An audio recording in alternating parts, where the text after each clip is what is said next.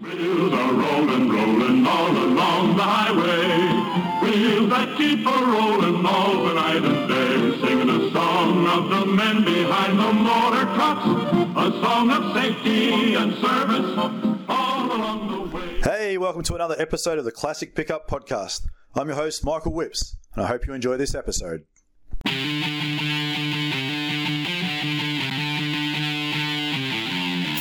This podcast is sponsored by Classic Pickup Supplies, your number one Ford and Chev pickup parts supplier. Mention Classic Truck for a 10% discount off your first order. Classic Pickup Supplies, located in Coolum Beach, Queensland. Call 07 5446 2667 or visit their website www.classicpickupsupplies.com.au. Classic Pickup Supplies, dedicated to the restoration and preservation of the pickup. Episode 59. This week we catch up with Mitch Johnsen up in Queensland. He has a really nice 1972 K10 long bed 4-wheel drive pickup. So we have a great chat with Mitch. Once again, I struggle sometimes with a bit of technical stuff with internet and that sort of thing. And we tried to record this over the computer and his internet just wasn't quite strong enough, unfortunately. So we had to go back to recording it over the phone. So look, really good episode. You just have to bear with it. There's a little bit of a static in the background, and I've done everything I can to clean it up. But I think the episode's worth listening to. It's fantastic, and Mitch is doing an amazing job on this truck. And for all the Chevy lovers out there, I know we've had 2 Ford episodes in a row, so got you caught up. And everyone else, you know, the Dodge and International and, you know, Bedford guys, definitely still keen to get you guys involved. And, you know, if you've got a cool build that's a little bit different than the Chev and Ford crew, give me a shout out and come and jump on board. I get in contact with so many people, and it's interesting. A lot of people just don't want to be involved with doing an interview, or they don't know anything about it. So if you have a cool Bedford, or you have a cool Dodge, or an International, or a Comma, or whatever it is that you've got, and you think we should have a chat to you on the podcast, just give me a shout. It doesn't matter who you are, doesn't matter where you're at. Always interested to hear a great story about a great truck. So that's where we're at.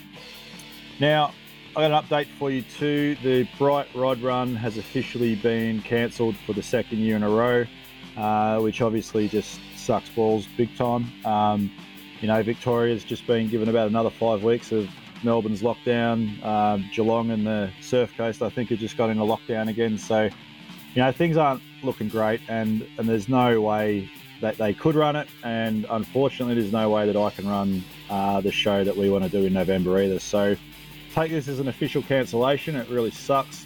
I was hoping that, you know, we could still do something on a smaller scale and just have it as maybe a Victorian show and you know, just do a test run for next year. But I've been speaking to the Wodonga Council, and the amount of shit that's involved in trying to get an event to run right now. You have to do all these COVID safe plans, and the Victorian government have to approve it, which they're not really doing at the moment because they don't want events to run. So bit of a pain in the ass. Certainly not the end of it. We're going to have it, whether it's later in the year or same time next year. Stay tuned, absolutely. But look, I apologise, and you know, anyone that's booked accommodation and that sort of thing, you know, I hope you can reach out and get it back, or if you can come down. I mean, you know, the Bright Rod Run's cancelled, but I know that there'll still be hundreds of people who already have accommodation booked. There'll be hot rods everywhere in town.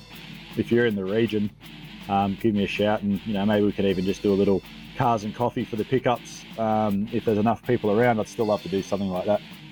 Anyway, enough jibber jabbering from me. Once again, yeah, Mitch Johnsen, really nice 72 Chevy K10.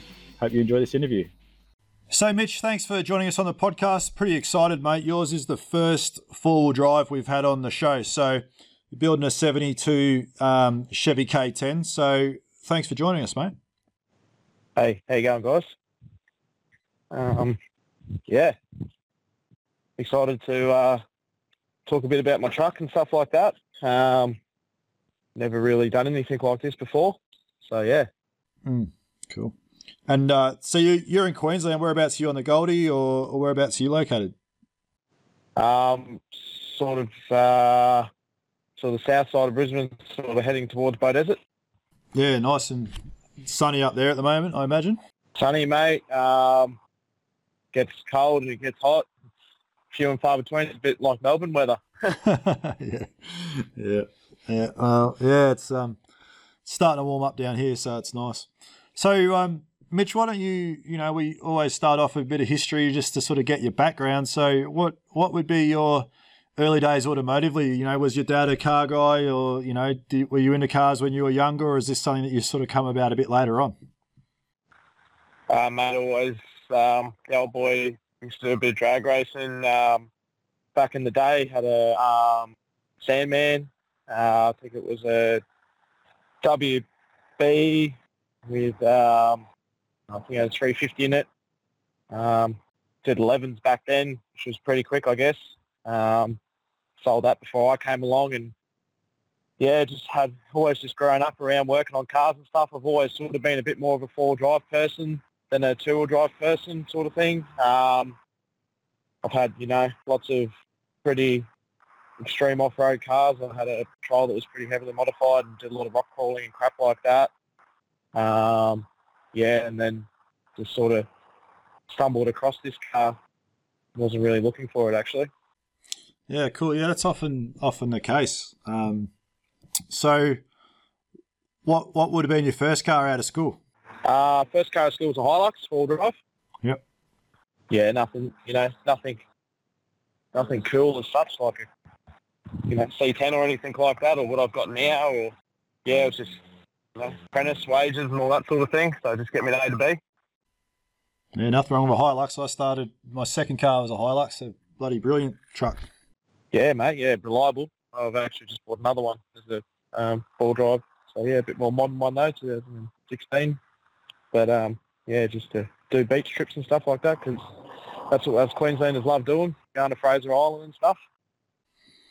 Yeah, definitely beautiful out there. So yeah, tell us a bit about this truck. I mean, how did you come across it? I imagine just from what I see, it looks like it was someone else's pride and joy project, and maybe not such a good story behind it. Yeah, you hit the nail on the head there. So my mate at work, my electrician, one day I'm a refrigeration mechanic. So doing a supermarket install, and I sort of was told, he told me about the build as I was going along. This was back in like 2015 sort of thing. And he told me about the build as I was going along, and I just didn't really have any interest. I just, didn't, he told me about it. Oh, yeah, cool, whatever. And then one day we're standing at the switchboard, and he just says to me, probably going to sell me K10. And I don't know what part of my brain was what I was thinking that day, but I said, show us a photo of it. And showed me a photo. I said, what do you want for that? And he told me a price, and I said, shit, I can probably afford that. And anyway, I got him to Google and seeing what the potential was of like what it would, finished product as such. And really liked it. And basically I think I bought it the following week. Awesome. So from what I can work out, he had the chassis built with the engine on it, getting transferred to your panel beaters or something like that, or to his panel beater. And then what happened? The trailer rolled, or the chassis came off or something?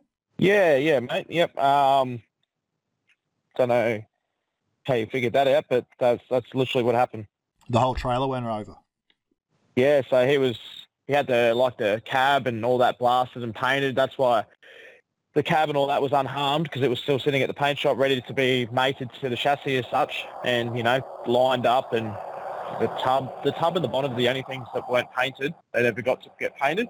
Yeah, so they never got painted. So they're still not painted. The body work is done as such, but they've been sitting in prime for a couple of years. So me being the perfectionist that I am, it's going to be getting glasses in a couple of weeks and going back, back to bit raw and panel beaded and all that sort of thing. There's no rust or anything in it, no major dents or anything like that. So it's fairly straight. But you hit the nail on the head. He put the engine and chassis on the trailer and got a bit of a wobble up on the highway towing it, and it just rolled his whole van and trailer and chassis, the whole lot. The motor actually separated from the gearbox, and the motor separated from the transfer case and got thrown down the highway. It was pretty sad, and I guess he just lost interest in it from there and sat for a couple of years. And he moved house. He was moving house. He needed the room and probably needed the money, and that's when he was looking at moving it on, and he had someone else interested as well. some sort of a car building shop that was just probably going to build it and flip it. So I wanted to beat them at it. Said, oh, well, I'd rather sell it to you than them, so let me know if you want it. And yeah, that's what I did. Went and bought it, and turns out the chassis was quite twisted and bent and stuff, so I took it to a chassis straightening company in Toowoomba called Straight Line. They're actually a semi-truck chassis straightening company, and they put it on their thing and, cut, moved, welded it all back together, and they reckon they got it, as square as they possibly could have got it, probably better than factory. They've got technology these days that they didn't have back then. Yeah, that's a wild story. I feel for your electrician. I mean, you can see by the work he's done to it, he's put a lot of hard work and money into it, and I can't even imagine how you'd feel when, like, not only your work van gets flipped, but your pride and joy gets busted up. It would really take the wind out of your sails, I suppose. Oh mate, if I had a kick to the gut like that right now, with how far I am through it, like obviously I'm a lot further than he was through it, but the last year and a half, almost every weekend and spare minute of my life I've spent on that car, just building it myself. Really the only thing I didn't get done was the motor. I left that to the hands of a professional, so I got the motor worked a little bit, nothing too major. It's just a 350 Chevy. But yeah, TIG welded all my own stainless steel exhaust system and all that on it, and yeah, so that's the only real thing that I sourced somebody to do, because I didn't want it to be something that I was going to have problems with down the track. No, absolutely. And do you know the history on the truck? Like, do you know where, did he import it, or was it already here in Australia? Because it's a left-hand drive import, isn't it? Yep, correct. So he was on his honeymoon in America. Actually, this particular family is actually known for importing American cars. They still do. He had a C10 before it. His brother's just brought in a I think it's they call a K10 Suburban. It's a square body. I'm not a square body person at all, but it's a square body. It's all drive. So I think it's about an 80s model. But yeah, he was over there. I think it's Californian truck. Well, it's not Californian. I think there's actually a photo on my Instagram of the parts in the driveway that they picked up. I think it's got Californian plates on it. So she was a, no snow car as such. Yeah, perfect. Oh, it's a great platform. So you got hold of it, what are we looking at now? Probably 2 years ago? Yeah, so it would have been 2019. Yeah, cool. Yeah, and it was interesting reading through some of your posts. You kept sort of saying that you're on a bit of a mission to get it finished for your birthday, which was, I think, September a year ago. And it's an interesting story. Everyone we talk to on the podcast, you got an idea of what you think it's going to cost, and you got an idea of how long you think it's going to take. And I mean, obviously you've had some setbacks, as is always the case. And, I'm sure COVID's not helped anything either, but a bit of a longer road than you thought it would be. Yeah. The two brothers used to laugh at me. Oh, it's going to be done by this month, and it's going to be done by my birthday. Oh, it's going to be done by Christmas, which was last year. And yeah, mate, you're spot on. Just trying to get parts out of the state. I must admit, I haven't had too much drama with that. But yeah, I don't know. I didn't give up. I didn't get lazy. It's just unrealistic timelines, mate. I've never built a car from the ground up as much before. I used to be into mini mokes, actually. My old boy bought a moke, complete running, registered from Gympie, north of Queensland, about 2 hours north of Brisbane. And we did it up a bit, and, this was when I was probably 13, 14. We used to have a house in Rainbow Beach, a holiday house, so we'd always take it up there, and we'd actually drive the mini moke on the beach and everything like that, and surprisingly never get stuck. We had great fun at that, and then when I got my licence, I was like, I want to buy a mini moke for whatever reason, and Dad probably played a big part in that, and yeah, he found me one, and I went and bought it. It was about $3,500, driving, registered and all that, and drove it around for a little bit, and floor was rusted out and stuff like that. So I did the whole strip down, cut the floor out, lost interest for a bit, found a galvanised body, which is 1980 onwards in the Californians. So I bought that and, sandblasted that, repainted that, got it all pristine, and it's all sitting in the shed right now, like still fully painted up and all that, with all new wiring harness and all that stuff sitting in it, but it's just not done. The old boy said to me, "Oh, well, if you're not going to touch it, you've got the K10 now, I'll buy that, all your 3 mates off you as such, and transfer all my running gear into your body and strip my body down and such." And so, yeah, righto, but, he's not getting any younger and he doesn't have the motivation anymore, so I think he's actually starting to like the American trucks a bit more now, and looking at might be moving on his smokes, and he wants to sort of get the same era C10 as mine. And I don't actually know the name of the dude that owns Car Builders, but I've been talking to him a bit on Marketplace, and he's actually just acquired a blue 71 model, same as mine, same colour scheme and everything like that, and I'm trying to sort of buy that off him, but he's in no rush to sell. Yeah, I had him on the podcast. Yeah, it's Brennan. Yeah, he was on the podcast a fair while ago, and yeah, we were talking about all his sound deadening stuff, and he's a really cool guy. Yeah, mate, he seems really nice, down to earth, and he was going to buy a seat cover off me. I got a seat cover for sale, and ended up biting the bullet and just buying it all from the States instead, which is fine, whatever. But he was showing me what he was going to put that seat cover in, and I said, "Oh, you want to sell it?" And he goes, "Well, actually, I bought the white truck and the blue one came with it." I said, "Oh, well, so you don't want the blue one, then sell me the blue one." But he name your price, and he wouldn't name his price. He must want to hang on to it, so fair enough. Yeah, it's hard. I find it really hard to let stuff go, even though you may not really think you're going to use it, but you're like, oh, it's so hard to get it again. So I think that's something that tends to happen. Yeah, especially with COVID, mate. Like, we can't just jump on planes and go to America anymore and put crap in a container and fly home. Oh, it's so frustrating. I've got a 49 GMC Suburban sitting in Texas, and it's looking like it's going to get shipped back here empty because I don't want to buy stuff to fill it up with that I can't physically see and make sure it's good stuff, because I've seen the crap that's out there, and I'd love to take advantage, do a bit of a trip over there and fill it up with like good guards and things and bring them back here and sell them onto someone to finish their project and pay for my holiday. But right now I don't see that happening. No, mate, but yeah, I agree. I couldn't agree more. That's the second that I can go back to America. I've been to America, and I would like to probably put in a 40-foot and jam 2 in there, and fill everything that I've bought for the K10 that I own now, put it in the back of it so that I could build the same car again, or another car, and sell it on, like you said, to pay for your holiday kind of thing. Yeah. I think it's a good fun way to do it.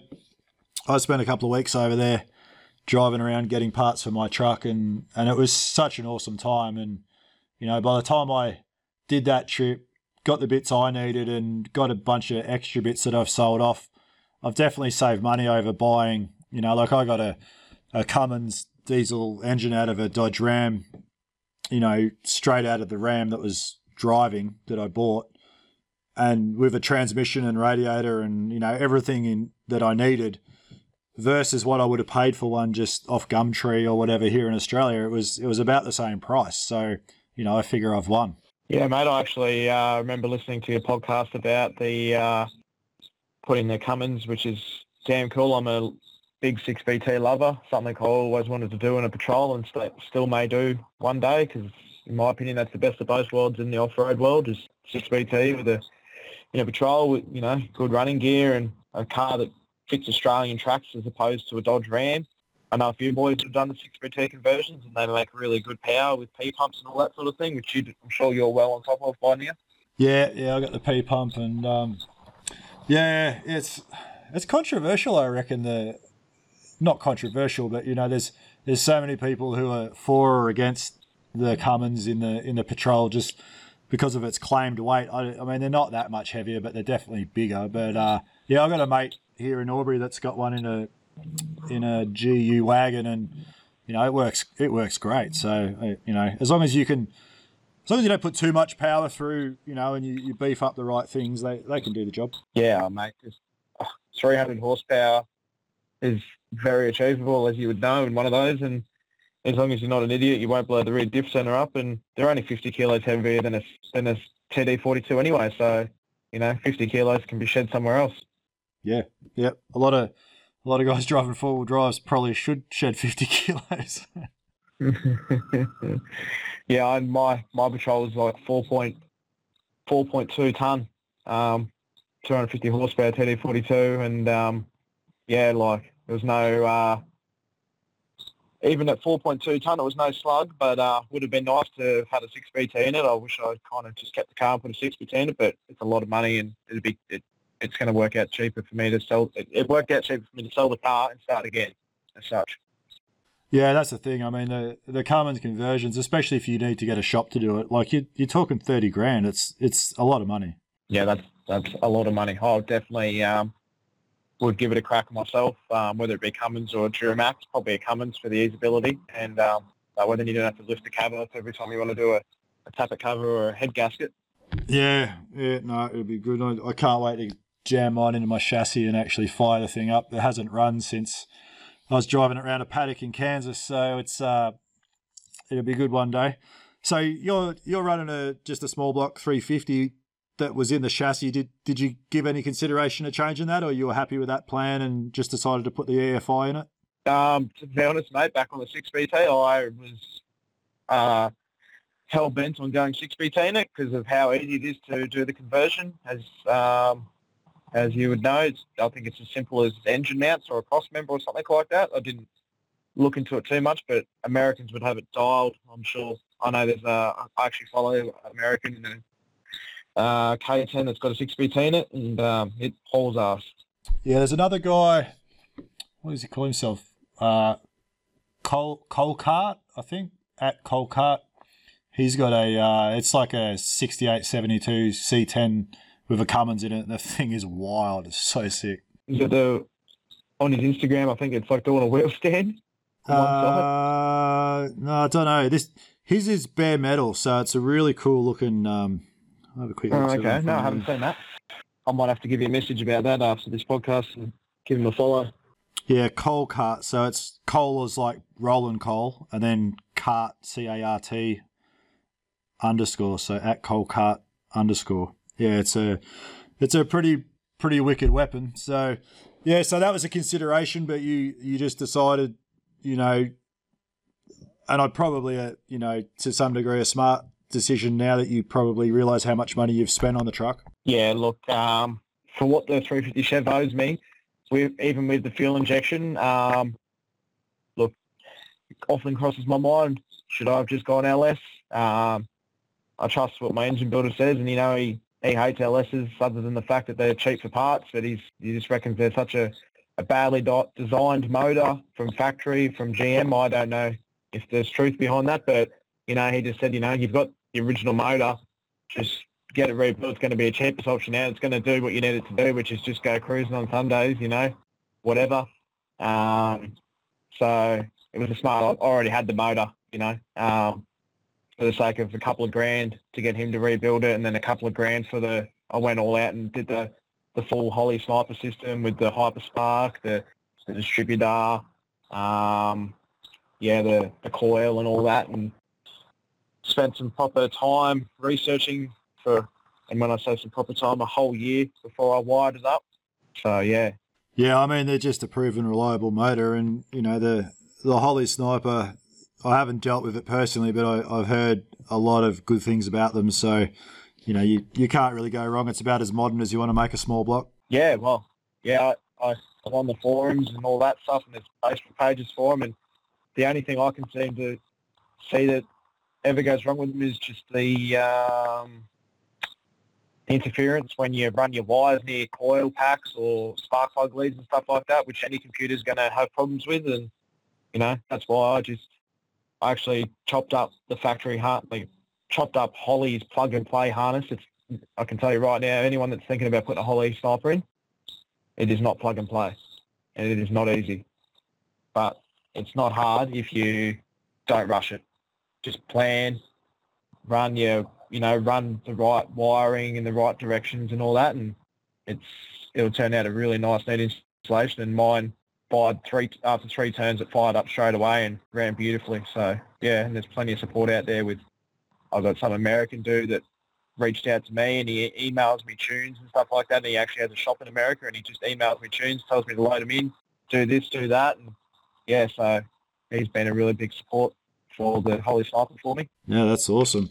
And you look like you're you bought a new wiring harness for the truck and shipped that over, but you've spliced bits out of that and added bits to it, and you seem like, for a bloke who's a plumber, you seem like a bit of a wiring guru. You've done a lot of that in your time? Yeah, well, my trade does have electrical in it, so do a bit of wiring. It's only restricted electrical, so I don't, wire up switchboards is what my electrician would do. But yeah, mate, I've done canopy fit outs, like 4-drive touring canopy fit outs for myself, and just learnt good and bad habits over the years and taught myself sort of things, like taught myself how to weld, TIG weld, taught myself how to MIG weld.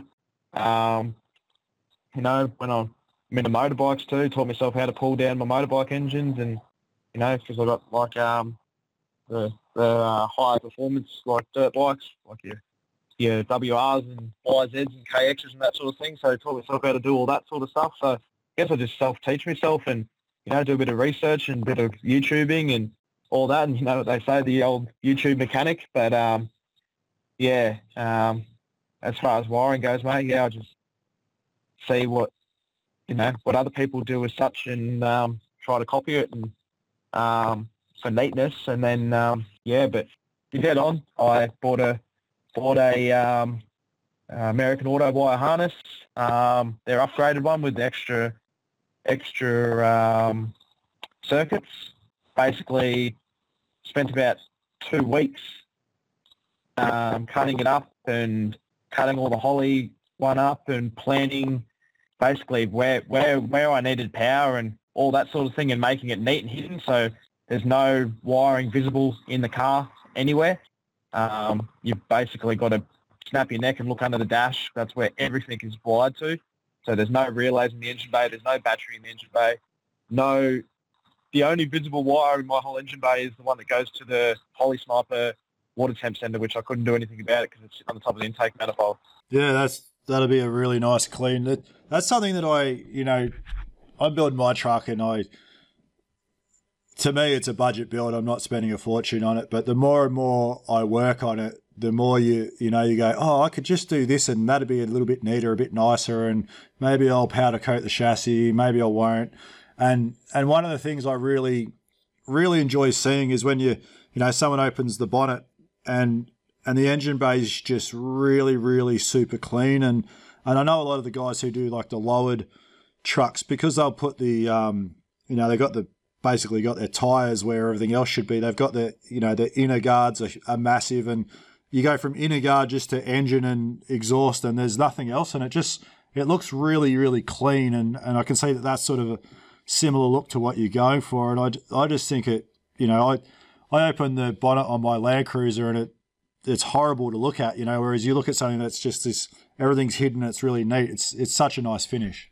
Yeah, I agree, mate. Yeah, like no matter how neat your wiring is, I still reckon no wiring visible is neater, like, yeah, I've done everything on that engine bay and car to what my opinion is the highest standard. There's no crimping where necessary, but soldering where it can be, and all speed flow fittings and fuel lines and vacuum lines and all that sort of thing. Kept the rubber hoses to a minimum. Obviously, I did put a vintage air conditioning system in it, so they'll put their full just plug and play as such bolt-in system. It was a piece to fit.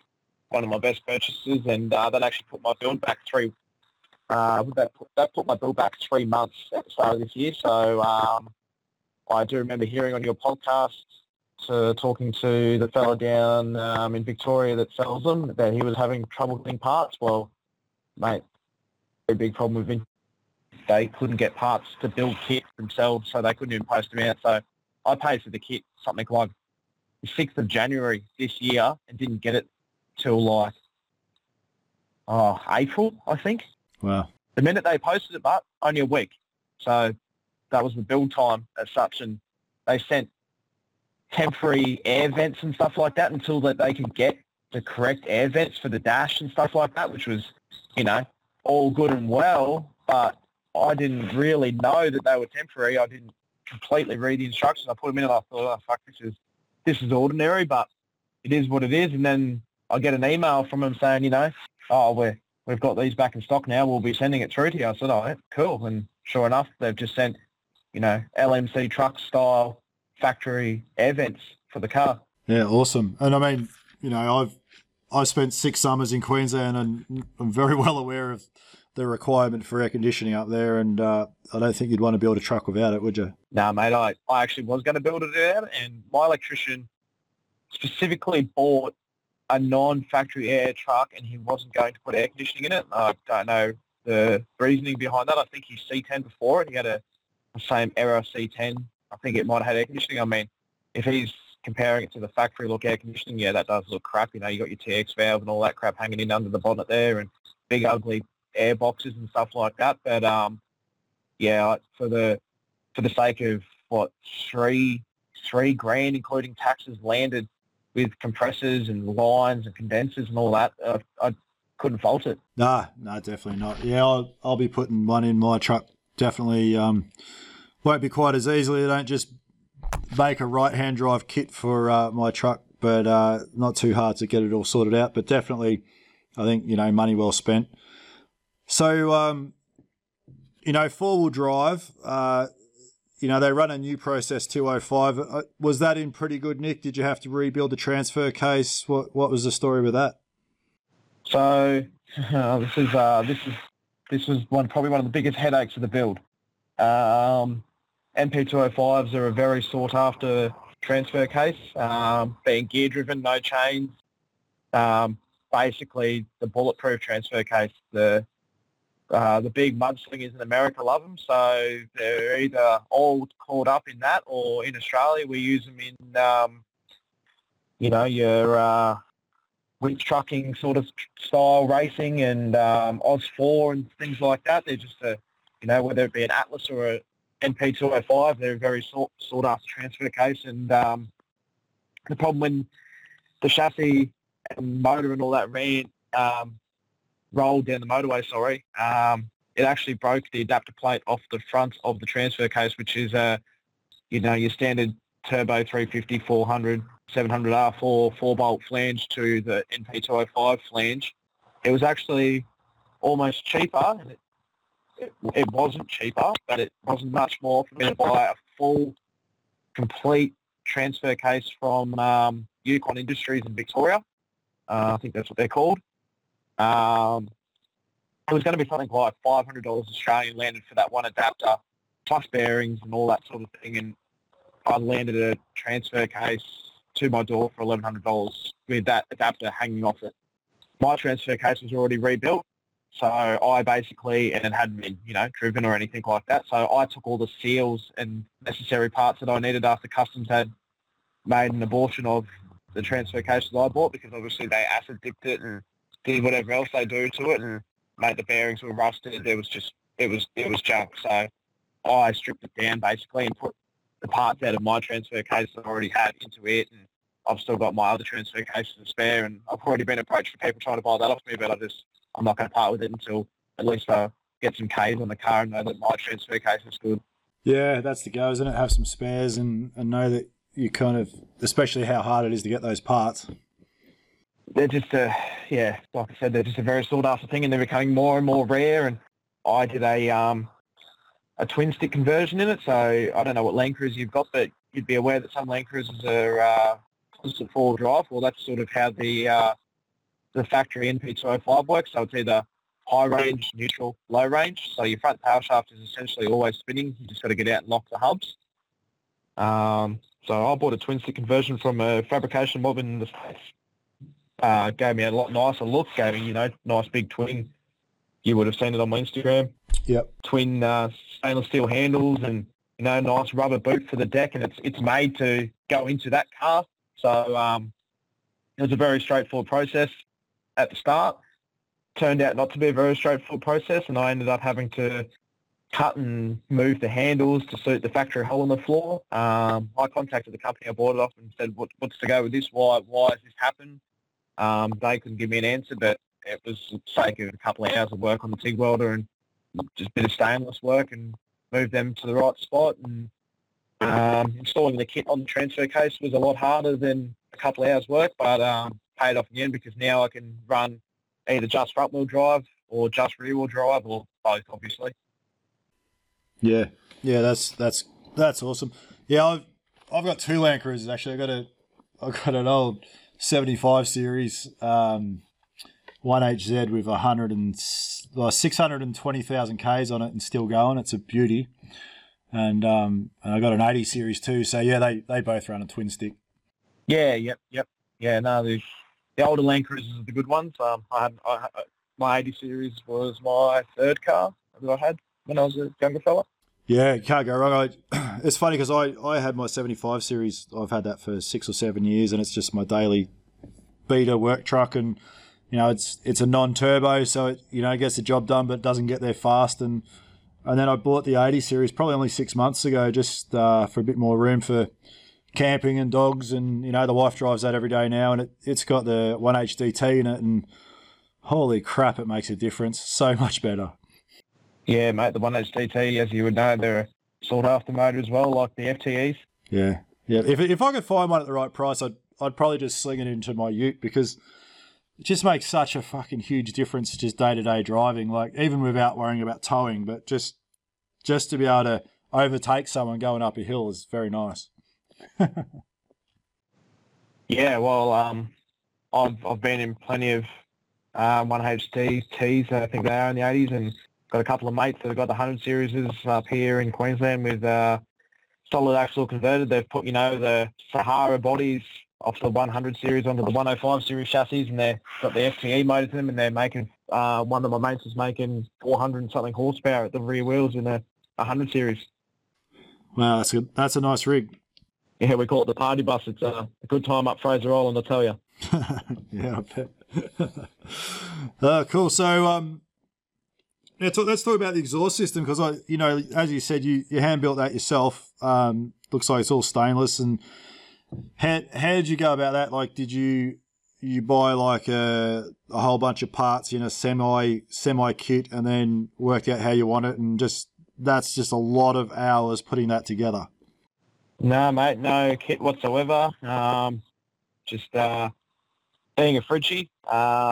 We have a sheet metal division at work, so they do a lot of stainless, building fridges, custom fridges, display cases and stuff for us. So they do a lot of, pretty much everything they do is almost stainless. So went through them and got all my parts cheap through a mob called Sterling's in Brisbane. They're probably everywhere else to show, I don't know, but just bought, I got twin 2.5 inch, so 2.5 inch from my Summit extractors through a X pipe, so you don't get the whole old V8 sound. It sounds like a modern day V8, and comes out of the X pipe back 2.5 inches again to 2 3-inch Aeroflow stainless steel mufflers, and then just 3-inch dump straight after that before the diff. Nice, yeah, that'll have a nice rumble. Yeah, I had a smile from ear to ear the first time I heard it, and eventually I will put a video on my Instagram because I didn't run it for long, having no cooler or anything. I just started and, everything works, everything operates, turned it off. So I've got a holiday coming up next week, but after that, when I get home, I'll be putting coolant and stuff in the cooling system. My latest post on my Instagram page shows that I've just finished all that and done all the power steering, cooler on the front, and the radiator and condenser and all that sort of thing, because I got my radiator support in the guards back from the panel shop last weekend. So yeah, I was busy last weekend fitting all the front end onto the car. Yeah. Awesome. No, it looks good. So one question I had for you that I found maybe surprising, I'm not sure, but you opted to leave the fuel tank behind the seat in the cab. Did you consider moving that? outside, or were you just happy for that to stay there? Look, would have loved to have had a nice custom 100-litre tank sitting in the arse end of the car. And I was going to make one myself. I was going to get it, obviously sheet metal guys at work and fold it and weld it and all that crap, put baffles in it. They've made fuel tanks for boats and crap plenty of times before. The reason I didn't do it was, one, I didn't want a filler in the middle of the tray. There is options to, not chassis, run filler necks up the side and pop indicators out and all those things that everyone would know that owns a Chevy pickup, tail light flip downs, all that sort of thing. Probably numerous other ways you could do it. Would have been a very easy option. I mean, in the end, I spoke to a couple of people and, I said, is it dangerous having a fuel tank behind the seat, or in the cabin? I said, well, it's probably the safest spot for it to be, considering, it's in with you. So if you have a rear-end collision, it's a long way away from that. And if you have a front-end collision, it's a long way away from that. And I said, well, I suppose that's one way I put it. So I modernised it and got rid of every single factory barb that was on the... So it was a brand-new fuel tank. So sent it to a bloke I know, Craig, Extreme Custom Engineering Fabrication in Queensland here, and got him to weld all Speedflow... AN, I guess you would call it, AN style threaded fittings on it, so that I could run Speedflow fittings off it. So it's got a, supply fuel. So it's obviously being a fuel injection, it's got over fuel return now. So it goes from the fuel tank to a carter pump, from a carter pump to a surge tank. Has a Bosch 044 that feeds the Holy Sniper, and then obviously there's a return line that comes back and does all its magic and goes back to the fuel tank. And then I put a rollover vent welded on top of the fuel tank as well, and then ran a fuel line, Speedflow fittings off that down to the back of the car. So if the car was for whatever reason to ever roll, there'd be no fuel inside the cab. There's no fuel smell. Ran 200 series line, so it's all nylon line, so that you'll never get a fuel smell inside the cab. And I've already proven that, numerous days of working on the car in the sun, and I walk to the back of the car and there's a bit of wind up and you can smell fuel because of the breathers at the back of the car, and inside the cab there's no worries at all. I also deleted the factory style bayonet fuel cap fitting and bought a 50mm threaded filler neck with a nice billet aluminium cap from the States off Summit. So I welded that on as well, so that it's complete sealed unit and such. Yeah, perfect. Yeah, it's an interesting one. Everyone does rush to get them out of the cab, and I've often thought about it. I mean, the only real reason to do it is if you get that fuel smell inside the cab. But I mean, you've obviously putting all that modern style fittings on there is gonna make that not happen anyway. But I mean, guys were driving those trucks for 30 or 40 years the way they were, and no one dropped dead from it as far as I'm aware, so it's not that big a deal. Well, that's exactly what my mate said. He said, why reinvent the wheel? Why, spend an extra couple of months getting a tank built, mounting the tank, moving the tank to the back of the car, obviously, and, then you got to get the cab. Well, I could have bought a brother's truck cap to fill the hole in the cab. It's just a bolting cap that they do to fill the factory hole, but I got to the stage of it actually being drawn up in CNC and everything like that, in CAD, ready to get laser cut out, and then for the sheddies at work to fold it and weld it and all that, and just pulled the pin and decided to mount the spare wheel up in the same spot instead at the back of the chassis. So I've got to make a mount for that yet. So when the tub itself comes back off again now and gets sandblasted, I'll actually make a mount to mount the 35-inch tyre and rim on a winch-style spare wheel holder that you would just get out of a Hilux or something from the wreckers. So probably just put Land Cruiser one or something like that in the back of it with a number plate already flips down anyway because it's got a tow bar in it. So it's got a hideaway tow bar system in it. So when you flip the number plate down, you just throw a rod through there and wind the spare wheel down if you ever need it, rather than having the spare wheel mounted in the tub or floating around in the tub as such, because I don't really want to lose that much room. Yeah. Yeah, the spare wheel's always the biggest pain in the arse. I run 33s on my ute, and I had mine when I first bought it. It had a really shit tray on it, and the spare tire was always in the tray, and it was taking up space. And yeah, it's a nightmare. And once you got a big tire like that, trying to put them up underneath, quite often it just becomes a bit of a pain in the ass. But I guess being a long bed, you got a bit of space in there, and you can get it up nice and tight. Yeah, I never really.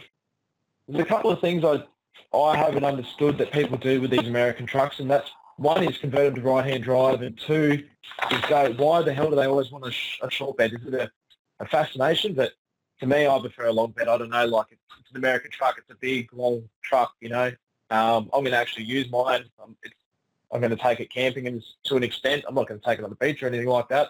Not at this stage anyway. And, I want to be able to throw swag and, the angle in the back and stuff like that, and, go away somewhere for the weekend or go on a big long road trip and have the room as such. And I just love looking at the tub on it, and no other car these days has a tub that big. You know what I mean? Unless it's custom. Yeah, I mean, you look at the typical Aussie bloke now's got a dual cab, whether it's a Hilux or an Amarok or something, and yeah, I mean, you can barely put a bike in the back of them. They're so small. Yep, experiencing that right now. The Hilux I just bought, the missus just bought. So yeah, we got two dirt bikes that we can't fit in the back of it. Yeah, that's it. Gotta start take a trailer again. Yeah, I laugh when I see it. It's because I got a single cab, and some days I wish I didn't have a single cab because I'm 6'4" and I struggle with a bit of leg room, but.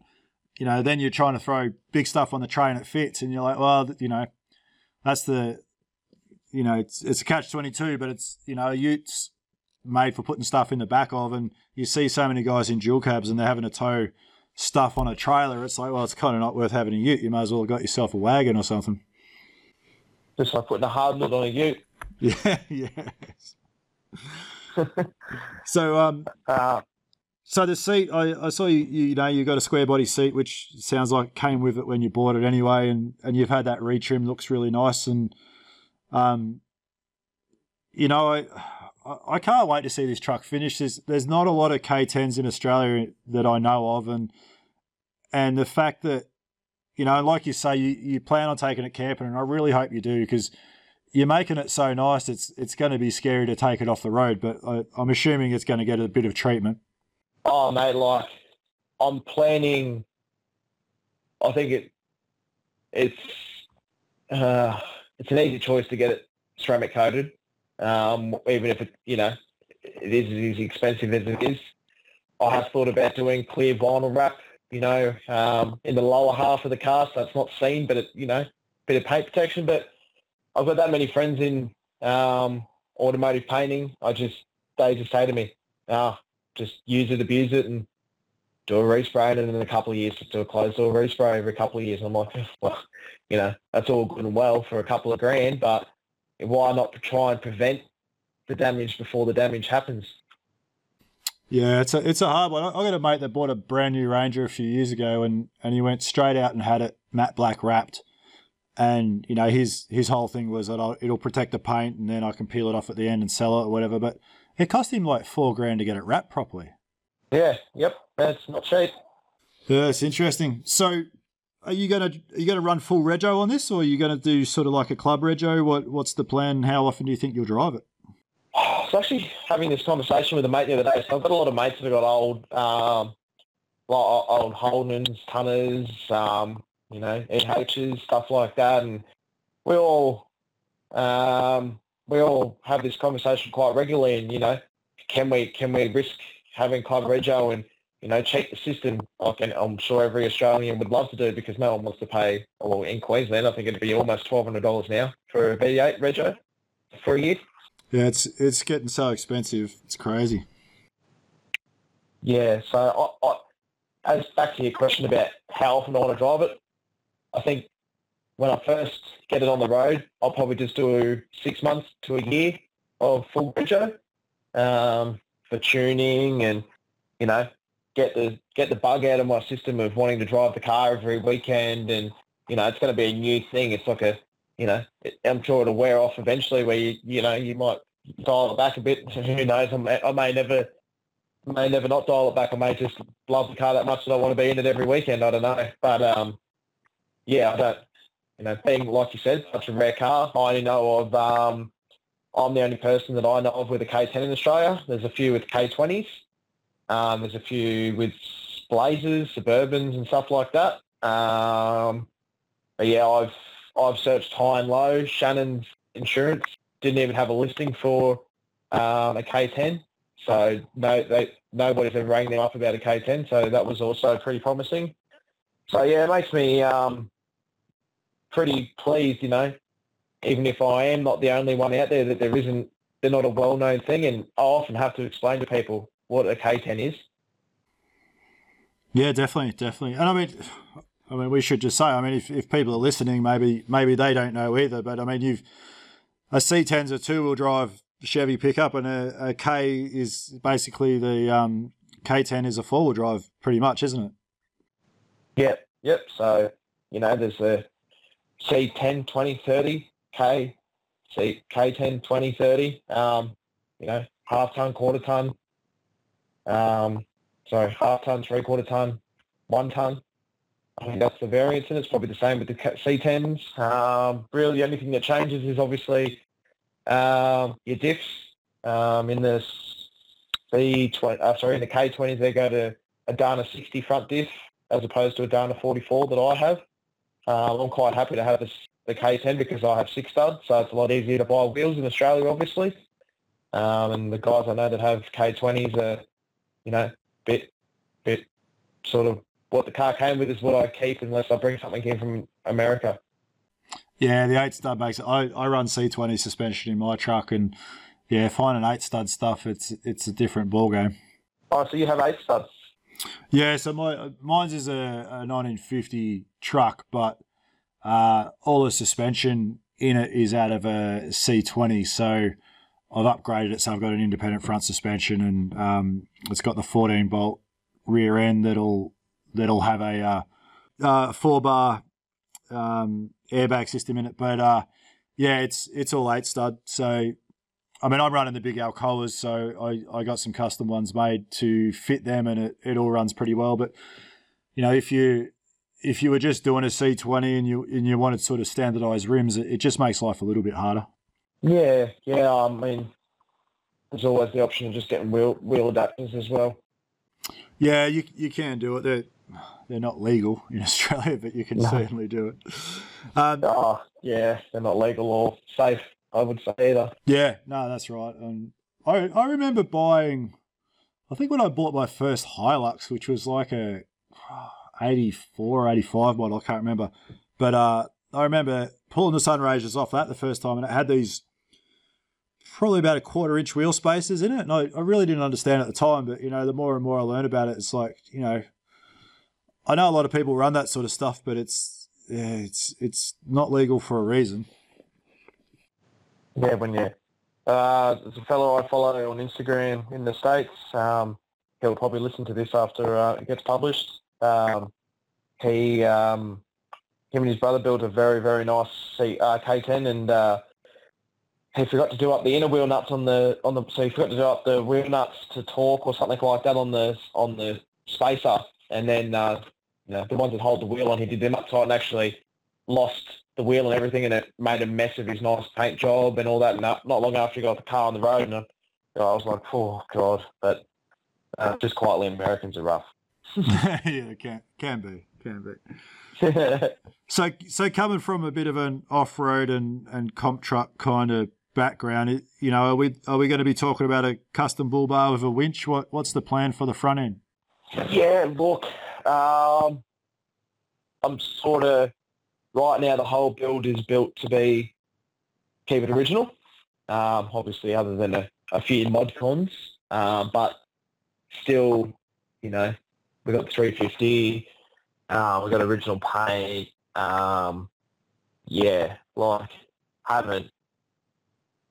I've still got, when I bought the car, it came with pretty much everything brand new. So the guy I bought it off, when he bought it in from the States, he drove it, put it in a container, jumped back in his hire car, drove around to LNC truck or wherever he drove around to, all the mobs, and spent like, I think near on 20 grand.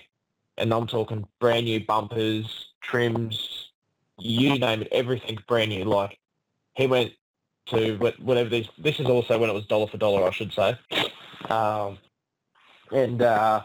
he just, opened up a book and tick, and just opted for everything, except for, the major things like diffs and its chassis and that sort of thing. And I've just been slowly, I've obviously got all that stuff with the car, and I've just slowly been, bolting that onto the car as time, as time goes on. And because I didn't pull the car down, it makes it a lot harder. I don't have any fudders to how the car came apart, so sometimes it takes me a week to research something where it goes, or, I put the car together and I go, oh shit, that needed to go in first, pull that back out. So yeah, that's another reason why it's taken me so long to build the car. I always learnt when I pull things apart, I buy a camera or buy a brand new SD card and just take a photo of everything that you could possibly need. So yeah. Yeah, that makes it tricky. I'm just having a quick look through my Instagram messages, but I had a guy named Kevin Whips on the podcast a while ago, and he's written a couple of books on building these old trucks, and he sent me one of his books, and I've got a feeling it has it's the 68 to 72 truck book, and I might have a look, see if I can find it. I'll send it to you so you can, bit of detailed information on some of the stuff. I mean, I know it's a K10, but, as far as the cabin stuff goes, it's all pretty much the same. Yeah, it is all pretty much the same. I actually do have a factory. I bought it off Brothers Trucks in America. I have the factory workshop manual, you would say, and it's a very they've found it in barn find as such, and just photocopied all the pages, and then so as you're flicking through the pages kind of thing, there's no numbers, there's no index, that sort of thing, and if you find something, it's as good as reading a yellow photocopy. I don't know really how to explain it. I'll send you a photo and you'll see what I mean, but it's about 3 inches thick. It takes me longer to find something in there than it does for me to Google it, so it's actually just become sitting on the shelf collecting dust. Fair enough. Oh, cool. No, that's awesome, mate. Well, I probably shouldn't ask you, but I will. But, how do you have a date when you think this thing will be done? Look, if I keep going as strong as I'm going now, like, I definitely think I can see the light at the end of the tunnel now. There's only going to be really one hold up for me from here, and that's paint and panel. But, I can get from, everything on that car done now, except for mounting the tub and mounting and bolting the bonnet on, because those are the only two things that need to be painted. So I've got everything I need to complete that car. I did my last order from LMC truck about a couple of weeks ago now, and it was very expensive. So, just niddly little things, clips, all that sort of crap, rubbers, and, I had to get a new windscreen over the other day because me and a mate attempted to put out the windscreen in, and we got it in, and then it tore in the corner. It might have been an old rubber. I mean, it was an old rubber. It's about 6 years old. But anyway, I ended up paying a professional windscreen guy to come out and fit the front rear window. And look, the car runs and drives and all that sort of thing now. It's just a lot of, there's going to be mounting guards, inner guards, that sort of thing, gapping stuff. I've done the door latches and all that. The window winding mechanisms are inside the doors. I've rebuilt the quarter glasses, put all new rubber seals through them already. So there's a lot of just time's a big thing for me right now. Like I usually work on the car at night times, but I'm doing big days at work, and it's just like I come home and it's the last thing I want to do. So look, if I was to, ideally I've got my mate's wedding in the end of October. That's what I was trying for. So we're looking at 40 odd days. So it's probably unrealistic, but yeah, look, it'd be nice. Yeah, and until you're building one and you're putting the time in, you can't really understand how much time everything takes. Like something that you think will just be I will just bolt that on, or we'll do this or do that. Like there's a broken bolt or it doesn't quite fit, and it turns into a half a day job, and every little thing you do is an hour. Like it's phenomenal how much time goes into these builds, and I totally understand what you're saying. I mean, I guess in some ways you're blessed because you're building a truck back to its sort of original specs, and I look at guys who are doing a custom build, sort of like what I'm doing, and we're kind of reinventing the wheel as well as putting it all together. So you've got to work stuff out how it's even going to work before you can even make it work. And man, the hours that I lose just doing a basic thing on my truck, it just blows my mind. And I haven't recorded every hour that I've spent on it, and I wish I had, because it would be really good to know. Yeah, I often wish I record every cent that I spend on my car.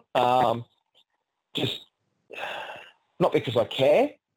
The money side of things, I've always said the money side of things when it comes to that car, I don't care. Like if one part's $50 and it's good, the other part's $100 and it's the best, I'll just like we were talking about before the podcast started, just don't want to cut corners sort of thing. So yeah, look, I understand the whole, your airbag boys. I do like that sort of thing. Don't get me wrong. I'd probably look at buying a C10 down the track and doing something similar, and as well having a C10 next to my K10, same era.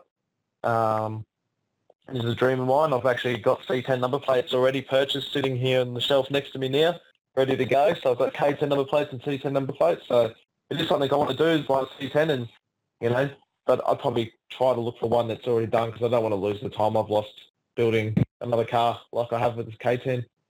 Yeah, it's a struggle to keep, like you say, keep the passion. I go through periods of time where I won't touch my truck for a month, and then I'll be like, come on, you're never going to drive this thing if you don't work on it. And so you got to pipe yourself up. But then when a new part arrives in the mail, or, for me, when I got my airbags here, I was like, all right, it's time. Let's just make this happen. And all of a sudden you get a new surge of energy, and it's great. But yeah, it can be hard after, you've done a full day at work and you get home, and then to drag yourself out in the shed and get the grinder out or whatever it is. I mean, I can't imagine doing the wiring that you did. Like, I hate wiring. I hate it so much, but I can see, like, I know what's involved, and, you would have had days in that wiring. Probably near on a month. Yeah. Oh, Jesus.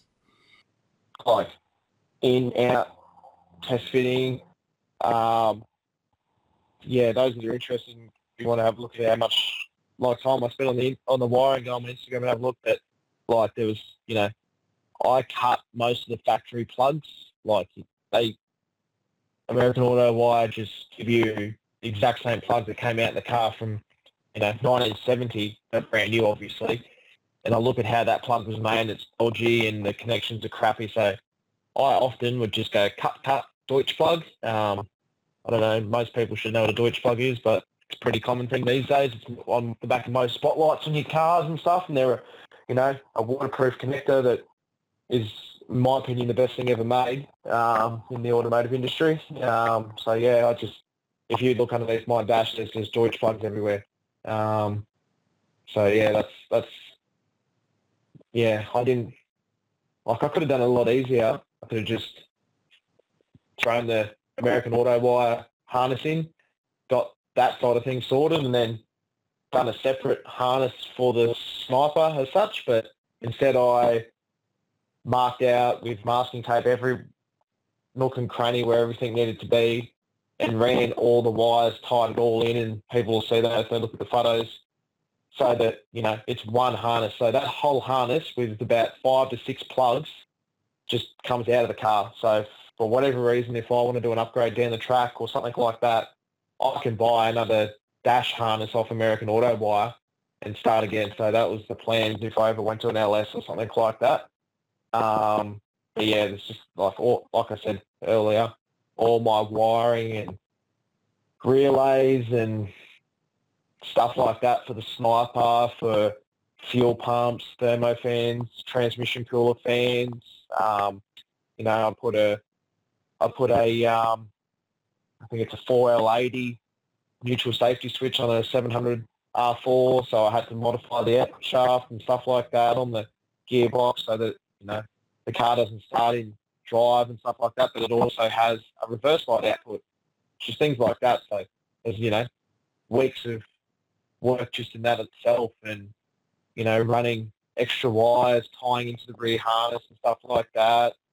Yeah, and then trying to also hide everything. That was the hardest part. So, yeah, you'll see you would have already seen, Michael, on my Instagram, my relay board I made up next to my brake, where your brake mounts underneath the dash.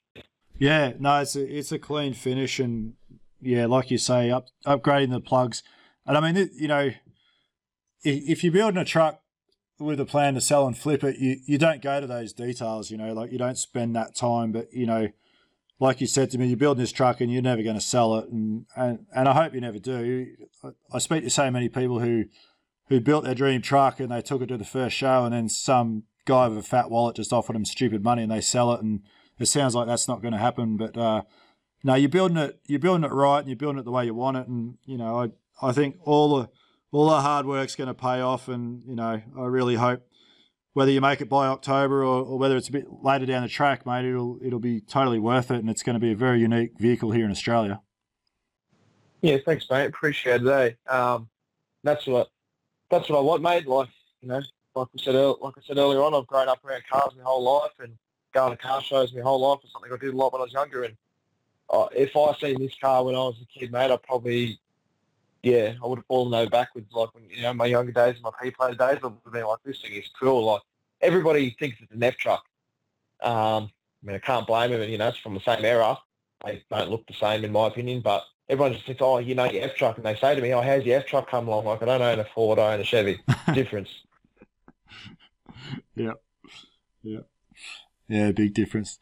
Cool. All right, Mitch. Well, mate, thanks for chatting. Awesome to hear about it. And we do a bit of a builders catch up podcast every now and then, and sort of guys who are, that we speak to that are in the build, and we go back and see how they're going, or if they finish, we have a bit of a chat about it. So we might hit you up again in a month or two and see where you're at. But really appreciate your time and also your talents. Like you've got your hands dirty, you've broken your nails, and you've bled all over this thing, no doubt. And you've done every bit you can yourself, and I really admire that. And when you're driving it down the street, no one can take that away from you, mate. So great job, and look forward to seeing it on the road.